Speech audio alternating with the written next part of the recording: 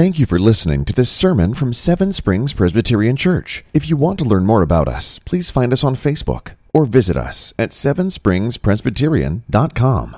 Before we read this passage tonight, I need to explain a little bit about why we're doing such a large section in Genesis. It's hard when you come to divide the text. You can always divide it up into very small portions, and you could spend a lot of time going through just the book of Genesis, but there comes a point where you need to divide it up and have to choose larger sections of the text. As I said before, we'll be taking a break towards the end of December, so I'd like to start with the new year with Genesis chapter 12 as we look towards Abram. But also this passage of text is also bookended with our section from verse 18, which explains that the whole earth was dispersed through Noah's 3 sons, and then we turn to Genesis 10, which explains that portion as well. So part of it is deliberate, a part of it is practical, but before we read this first section, we'll divide it into 2 tonight, the end of chapter 9, and then we'll turn to chapter 10 halfway through. But before we read Genesis chapter 9, let us go to the Lord in prayer. O glorious Father, lead us in your path of your commandments, and let it be a delight in us. Let our hearts be inclined to you and your word, and not for selfish gain, but looking to you in all glory and honor. Lord, turn our eyes from looking to worthless things, the things of this world, but let us turn to you, the one who has the words of eternal life, and give us life in your word. I pray you would help us through the work of the Holy Spirit. I pray this in Jesus' name. Amen. So we'll begin with Genesis chapter 9, verses 18 to 28. This is the word of the Lord. Please take heed how you hear. And the sons of Noah went forth from the ark, were Shem, Ham, and Japheth. Ham was the father of Canaan. And these 3 were the sons of Noah, and from these people the whole earth was dispersed. Noah began to be a man of the soil, and he planted a vineyard. He drank the wine and became drunk and lay uncovered in his tent. And Ham, the father of Canaan, saw the nakedness of his father and told his 2 brothers outside. And Shem and Japheth took a garment, laid it on both their shoulders, and walked backwards and covered the nakedness of their father. Their faces were turned backward, and they did not see their father's nakedness. When Noah awoke from his wine, he knew that what his youngest son had done to him. He said, "Cursed be Canaan, a servant of servants shall he be to his brothers." He also said, "Blessed be the Lord, the God of Shem, and let Canaan be his servant. May God enlarge Japheth, and let him dwell in the tents of Shem. Let Canaan be his servant." After the flood, Noah lived 350 years. All the days of Noah were 950 years, and he died. Now, we looked at this. This is one of these stories that gets missed out and not put in the children's Bible stories of Noah's drunkenness and his nakedness. This is one of these moments where we need to look at this text and understand the implications of this text, why this is here, but also it unpacks great theology in which we see. But we see this introduction of this passage in the first 2 verses, 18 and 19. The sons of Noah went forth from the ark, Shem, Ham, and Japheth. Ham was the father of Canaan, and these 3 were the sons of Noah, and from these the people of the whole earth were dispersed. We'll look at Genesis 19 later when we get to Genesis 10. But there's an important note here that Ham is the father of Canaan. We'll understand the importance of this, but to the original audience, Noah is written, this book was written by Moses with the people most likely in the wilderness. So notes, the editorial notes that come up here, it's not that they're written just at this time for them to understand. No, Moses is writing this and explaining this, so we hear Ham, the father of Canaan, we make a loose connection. But to them, they're wandering in the wilderness, awaiting to go into the land of Canaan. So we need to understand the original audience. And sometimes when we come to passages like this, we might overlook those notes to begin with. So we come now to the sin of Noah. In verses 20 to 21, Noah began to be a man of the soil. He planted a vineyard, he drank the wine and became drunk and lay uncovered in his tent. Now Noah was a man of the soil, a man of Adamah, ground. So we're making these connections here between Adam and Adamah, man of the ground. We're seeing these connections now with Noah and these similarities between Noah and Adam. And he begins to work the ground. There's this ground and this problem in Genesis 2, verse 5, as you remember. And there's no bush of the field, and yet there was no land. No small plant on the field had yet to sprung up, for the Lord God had not caused it to rain on land, and there was no man to work the ground. And now we have a worker of the ground in Noah. God made Adam. Again, we're seeing these similarities between Adam and Noah. And again, why did Lamech call Noah his name? And he called his name Noah in 5 verse 29. Out of the ground the Lord has cursed. This one shall bring us relief from our work, from the painful toil of his hands. So Noah leaves the ark. The land is now dry, and Noah plants a vineyard. It's time to plant a vineyard. But what does he do with this gift that God has given him? He drinks the wine in verse 21, and he becomes drunk, and he laid uncovered in his tent. He takes this blessing of wine, but he takes and turns it into a sin. He overconsumes this blessing. Now, wine is not a terrible thing. Wine is not outlawed in the Bible. Being drunk is the clear sin that we see, but taking wine, when Melchizedek comes, the king of Salem comes out, he brings bread and wine. He is the priest of the Most High, so he brings as a gift, an offering to be able to give. And this is a priest. But we also seen this being misused. The sin of Lot's daughters in Genesis 19. They take the wine and they make him drunk. But this is the sin of Noah. Noah became drunk. Now we need to note this important thing, that Noah was a sinner. He was righteous in the sight of God, as we've seen before. He obeys God's word, but he is still a sinner. Noah is a man of Adam. Moses is making this connection between Noah and Adam, that sin, through Adam, all mankind fell in Adam. The flood did not get rid of sin. The flood did not move sin out. And it's important that Noah sinned. Now, you could assume that there's this sin of his sons, and then you can just make this connection that Noah was a righteous person and his sons were sinners. But the important note is that Noah actually sins, and he lays uncovered in his tent. Or this word is reflexive. He uncovered himself in his tent. Now, this uncovering is used in 2 Samuel 6 of David blessing the household. And Michal, the daughter of Saul, came out to meet David and said to the king of Israel, honored himself today, uncovering himself today before the eyes of his servants, his female servants, as one of the vulgar fellows shamelessly uncovers himself. Now, in David's case, I think it's this outer garment. He sheds himself of this outer garment, and he dances not naked before the Lord, but he dances before the Lord. But in this case, I think it actually shows his nakedness. We see these in the passages. And again, we see these similarities between Noah and Adam. These similarities. There's this sin happening. And then what happens in this sin? This nakedness, this shame comes upon Adam. But we see this great sin.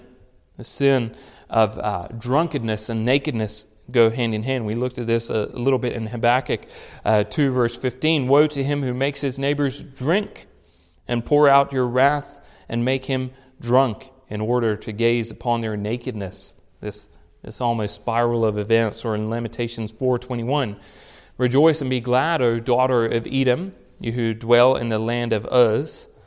But you also shall pass, and you shall become drunk and strip yourselves bare. So here we have Noah, connections with Noah and Adam, the sinner, whose sinner is now in this nakedness. But the emphasis of this passage is not so much on Noah's sin, although it is very important for us to understand that Noah is a sinner. We also see this connection between the sin of Ham. So Ham, the father of Canaan, saw the nakedness of his father and told his brothers outside. And Shem and Japheth took a garment and laid it on both their shoulders, walked backwards, and covered the nakedness of their father, and their faces were turned backwards. They did not see their father's nakedness. Ham, again, makes this mention of this father of Canaan, saw his father's nakedness, and instead of covering it, he went and told his brothers. Some commentators believe this is some form of sexual act that Ham commits against his father. But I think if you look at the passage, it's not clear in the case. The contrast is with Ham and to his brothers Shem and Japheth. And the clear factor is that Ham sees his father's nakedness, and he goes and mocks him, ridicules him, shames him even more, where his other brothers do not look upon their father's nakedness. It's kind of a twofold in a sense, that he saw his nakedness and told and proclaimed to his brothers, but his brothers did not see his nakedness and did not proclaim it, but covered it. So Shem and Japheth took the garment, the single word in Hebrew, and they run out. So maybe Ham has run out with the garment, waving it around, saying, "Look what our father has done," laughing and mocking his father. But again, we see these connections of nakedness and shame that is in the beginning in the Garden of Eden. And even in Leviticus 18, it speaks of this particular sin 24 times in verses 7 to 23. It speaks of not uncovering the nakedness of your relatives. And even in Leviticus 18, it then makes this connection again between the uncovering the nakedness of your relatives, but also the practices of the Canaanites. So it makes this connection again. So now we have this contrast with Ham's brothers. So Shem and Japheth took the garment and laid it on their shoulders and walked backwards. And what did they do? Instead of mocking, instead of proclaiming it, they covered the nakedness of their fathers. And their faces were turned backwards, and they did not see their father's nakedness. Again, this contrast of what his brothers actually did. And they covered the nakedness of their father. And twice it emphasizes the point that they walked backwards, so they did not see their father's nakedness. So that twofold sin that we saw of seeing their father's nakedness and then boasting and proclaiming about it. The opposite is true of Shem and Japheth. So the response of Noah's sons. When Noah awakes from this act, he knew what his youngest son had done to him. Maybe the talk about the camp is clear. But he pronounces blessings and curses. We see this contrast throughout the Scriptures of these blessings and curses which are pronounced upon them. And first he offers a curse to Ham. But more importantly, not specifically to Ham, as you notice. The curse is to Canaan. And he says, "Cursed be Canaan, a servant of servants shall he be to his brothers." Or maybe another translation might be a slave of slaves. So, and then he says, "Blessed be the Lord of Shem." But again, he reiterates this curse that he's put on Canaan. Canaan be his servant. And again, when he talks to Japheth, it says, "Let Canaan be his servant." Now, commonly this is called the curse of Ham. But really it's the curse of Canaan. Maybe because Noah saw the similarities between Ham and his son Canaan. But ultimately, God is sovereign over all things, and we see this true in the rest of the Bible. Now, this is a very important thing for us to stop and think about as we consider. This verse has been misused throughout the time to justify slavery of Africans. As we see in the table of nations, as we turn to Genesis 10 later, Ham's sons are linked to Africa.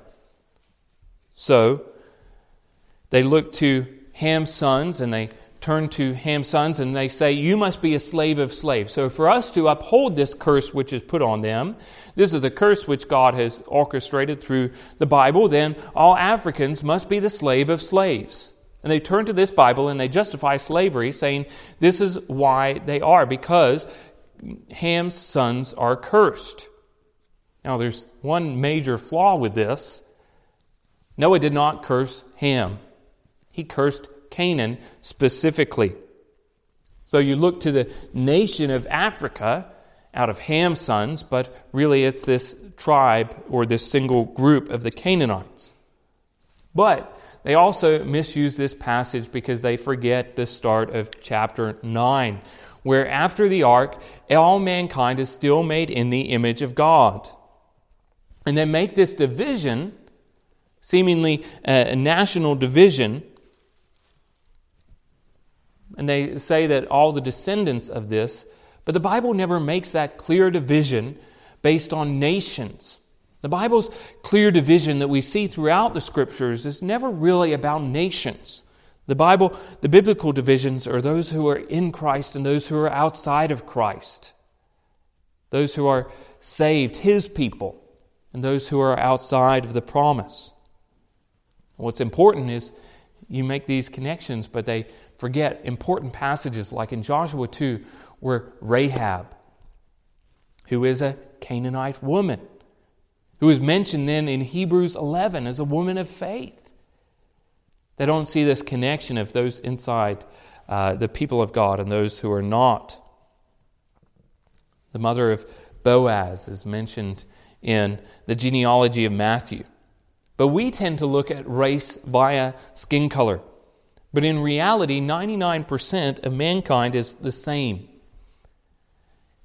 And even pigment in skin is such a small fraction of DNA that you can share more similarities in someone else's DNA that is a different skin color than you than someone who is of the same skin color. You look for a kidney. Never they look at kidneys and just say, well, go choose a person with the same skin color. There's many more important factors. Blood type is one of them. You might share more similarities with people of the same blood type than other people of different ethnicities. So you might share more similarities with someone in a different country than someone who you share the same town that you grew up in. And we need to emphasize this point that as we've looked at Genesis 9 or Genesis, the whole of Genesis is unpacking this single thought which we see this unfolding promise in Genesis 3:15 that there would be the seed of the serpent and the seed of the woman. Again, this two distinctions that the Bible makes. This is a spiritual division, not a physical division. The line is not so much about physical descendants, because Noah was a righteous man, but he has a son who is Canaan, who is the seed of the serpent, not the seed of the woman. So this is one of those misused passages. But then we go into the blessings, the curse of Canaan, now the blessings. Noah speaks like God. That God blesses His creation, but He also curses His creation as well. And this is one of the similarities that we notice as we go through the rest of Genesis, these blessings and curses. That God blessed His creation in Genesis 1:28, but He also cursed the serpent and cursed Cain as well. And Noah now blesses Shem, and we'll see this later as well. The Shem is in the line of the Lord. He blessed Blessed be the Lord, the God of Shem. So we see Seth also was born of the Lord. As we saw at the end of Genesis 4, that the seed of promise was still carried through Seth, and he has a son called Enosh. And at the time, the people began to call upon the name of the Lord. Now, we looked at this verse and we noticed, we unpacked that it's not so much calling upon the name of the Lord, that they were called the people of Lord. And now we have Shem, who is blessed be the Lord, the God of Shem. They're known by their identity and they're linked to the Lord. But Shem is that line of promise, and we'll see this later. But he also says to Japheth, that God enlarge Japheth, and he might dwell in the tents of Shem. And it's a similar word, to enlarge, and his name Japheth. It's may God Japheth, basically. So he does not have his own blessing, but he shares in the blessing given to Shem. The Shem has enough blessing that it overflows to Japheth, that he would dwell in the sense of Shem. So Shem is now blessed to be able to be a blessing to his brother Japheth. And then we see this shift from Noah. And we've spent these couple of chapters in Genesis looking at Noah, but now we have this shift. That after the flood, Noah lived 350 years. The days of Noah were 950 years, and he died. That the effects of sin are still in play. That Noah still died. That salvation did not happen in the ark in an eternal life sense. This was not just a plan to try and fix the world of its problems, but the effects and the wages of sin are still death. So Genesis 5 speaks of fathering a child, that Noah was 500 years, he fathered Shem, Ham, and Japheth. And now we get this extended period, this bracket in this genealogy almost, and now we come to the end of Noah's genealogy. And all these days of Noah were 950 years, and he died. Almost from 532 to 929 in the book of Genesis is this stop where they pause and look at Noah. So we see that before the flood and after the flood that Noah still died. Now with the first half explained, now we turn to the genealogy. And these are the generations. Seeing this before as big bracketing dividers in the book of Genesis. These are the generations of the heavens and the earth in Genesis 2. These are generations of Adam. And then also these are the generations of Noah, Shem, and Ham. Now again, I want to, before we read this passage, we need to think and consider the original audience. Most of us, we come to this passage and there are a list of long names that are hard to pronounce. But to the original names, they're very familiar sounding names. It's like meeting today with people with similar last names. You might be able to know, do you know this person? And as they read through, they're not just hearing names that are hard to pronounce or good names for anyone that's having a baby coming up. These are people with countries that are down the road. So this is real history that we look at. And genealogies are important, but to the original audience, I think they come with an even more important factor. So now let's read Genesis 10. So Genesis 10, this is the word of the Lord. Please take heed how you hear. These are the generations of the sons of Noah, Shem, Ham, and Japheth. The sons were born to them after the floods. The sons of Japheth, Gomer, Magog, Madai, Javan, Tubal, Meshech, and Tyrus. The sons of Gomer, Ashkenaz, Riphath, Tugama, and the sons of Javan, Elisha, Tarshish, Kittim, and Dudam. And these were the coastlands people spread by their lands, each with his own language, by their clans in their nations. The sons of Ham, Cush, Egypt, Put, Canaan. The sons of Cush, Seba, Havilah, Sabta, Ramah, Sabteka. The sons of Ramah, Sheba, Dedan. Cush fathered Nimrod. He was the first on the earth to be a mighty man, and he was a mighty hunter before the Lord. Therefore it was said, like Nimrod, a mighty hunter before the Lord. The beginning of his kingdom was called Babel, Erech, Akdad, Calneh, the land of Shinar, and the land went up into Assyria and built Nineveh, Rehoboth-ir, Calah, and Rezin, between Nineveh and Calah, and this the great city. Egypt fathered Ludim, Anamim, Lehabim, Lephtuhim, Pathrushim, Keshluhim, of whom the Philistines came, and Kathtorhim.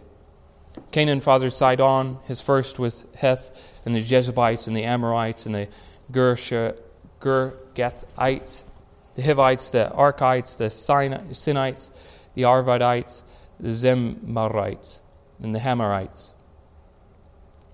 Afterwards, the clans came from the Canaanites dispersed, and the territory of the Canaanites extended from Sidon into the direction of Gerar and Gaza, and in the direction of Sodom, Gomorrah, Admah, and Zeboim, as far as Lasha. And these are the sons of Ham, and their clans, their languages, their lands, and their nations. To Shem also fathered all the children of Eber and brother of Japheth. Children were born, the sons of Shem, Elam, Asher, Akpashad, Lud, Aram, the sons of Aram, Uz, Hul, Gether, and Mash. Akpashad fathered Shelah, and Shelah fathered Eber. And Eber born 2 sons. The name of one was Peleg, and in his days the earth was divided, and the brother's name was Joktan. Joktan fathered Almodad, Sheleph, Hazamadeth, Jirah, Hadoram, Uzal, Dikla, Obal, Abimal, Sheba, Ophir, Havilah, and Joab. All these were the sons of Joktan. And the territory which they extended from Misha in the direction of Sephah to the hill country of the east, and to the sons of Shem by their clans, their languages, their lands, and their nations. These are the clans of the sons of Noah according to their genealogies in their nations, from which the nations spread abroad on the earth after the flood. So we come now to a different form of genealogy. Now it's always important to understand why the genealogy is there. This genealogy is explained why this passage is there in the start. These are the generations of the sons of Noah.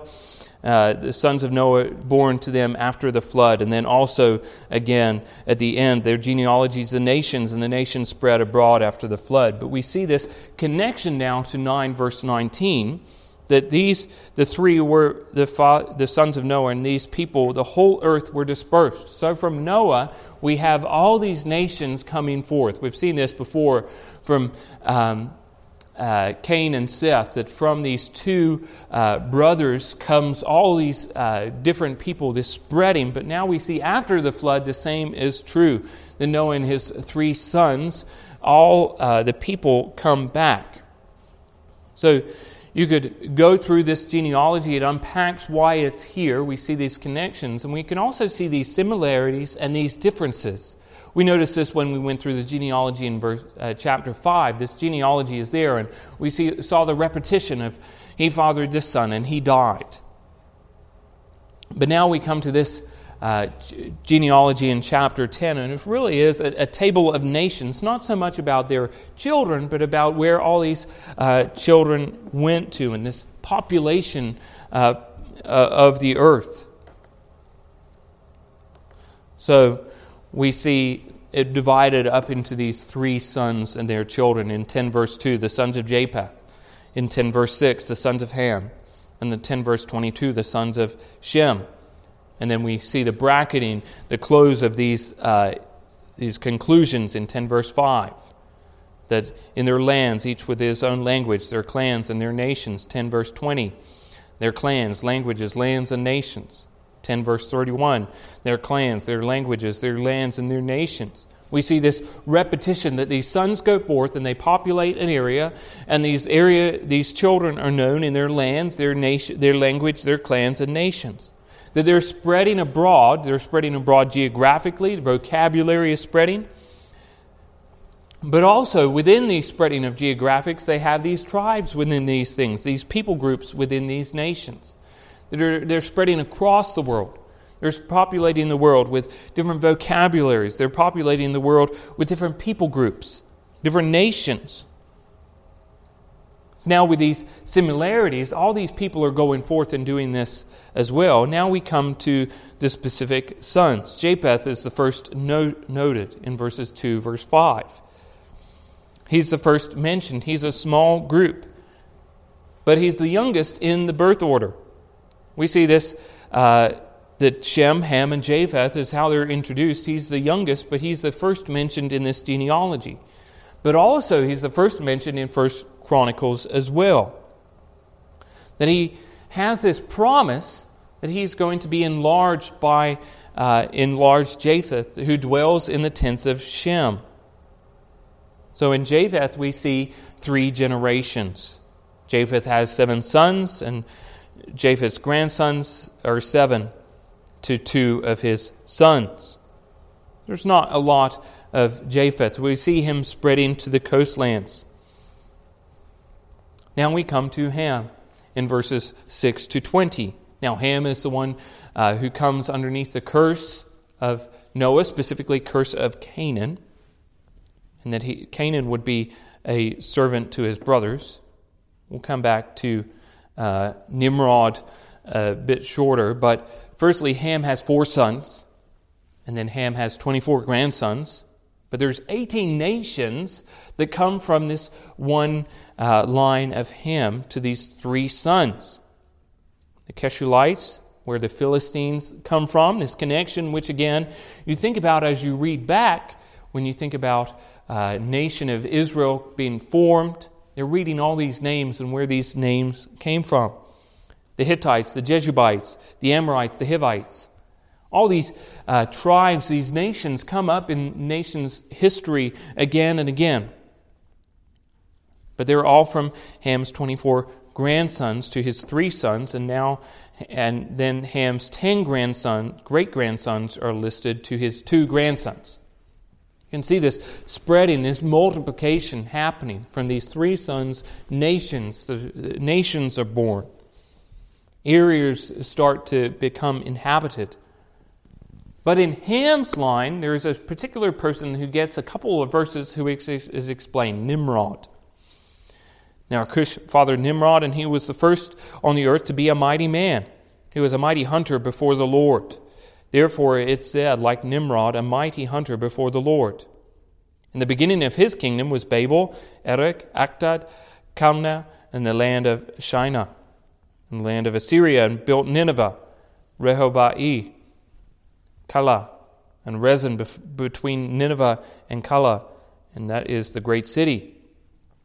But he began to exhort himself, it says in the original Hebrew. But this word also comes up in Genesis 6, verse 11, that the earth was corrupt in God's sight, and the earth was filled, exhorted with violence. This emphasizes evil, Nimrod being a culmination of this evil. Now, before the Lord is not always a positive terminology in how it uses. And the earth was corrupt in God's sight, before God's face.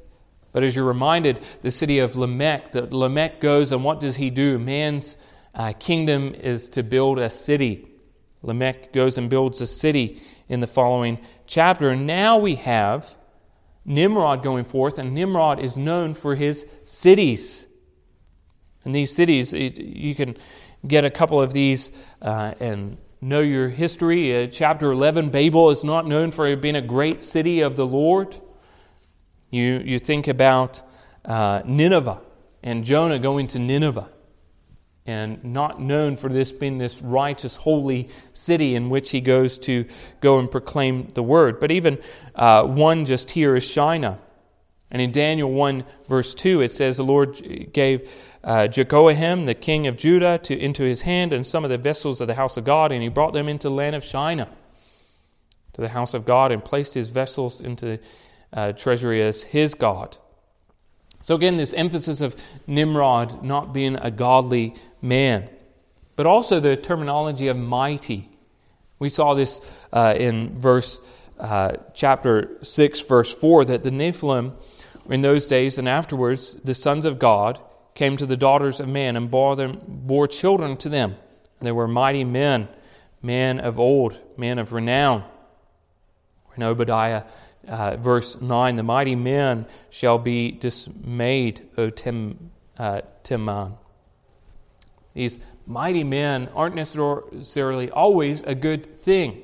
That Nimrod has been known as a mighty man. This emphasis again that in Nimrod comes this height of sin, this connection that we see that sin is not only there before the fall, that sin is here after the fall, and then sin can also grow as well. The Nimrod can be a person who builds his own city for his own name, for his own glory. And then we turn to Shem in verses 21 to 31. Now he's the firstborn. He's the one with the blessing from Noah, but he's the last in the table, and that's to emphasize the point of this blessing. That Noah, blessed be the Lord, the God of Shem. The Shem is identified by the Lord, that he is a person of God. But Shem has 5 sons. But we also see in Genesis 11:11 that Shem lived after he fathered Arpachshad 500 years, and he had other sons and daughters. So all these people aren't just having one son, they're having other sons and daughters. And you could see how the world could be populated in such a short period of time with this multiplication. But Shem has 4 grandsons and from 2 sons. And again, we see this again in Genesis 11, the spreading of Arpachshad, Shelah, 200 years, and other sons and daughters. But Shem now has great-grandsons to one of his grandsons. He has great-grandsons Eber from his great-grandson, and he also has great-great-grandsons from Peleg and Joktan. And Joktan has 13 sons, which are his great-great-great-great-grandsons, a total of 7 generations from Noah to the 13 sons of Joktan. Land of Uz, Aram's son. But I think the important thing that we get from this genealogy, and from all these nations and all these tribes spreading, is that promise that God gave in Genesis 3:15 is still unfolding. That God, even after the flood, is still protecting and still true to His word and faithful to this promise. That one would come from Eve, the seed of the woman, the seed of promise.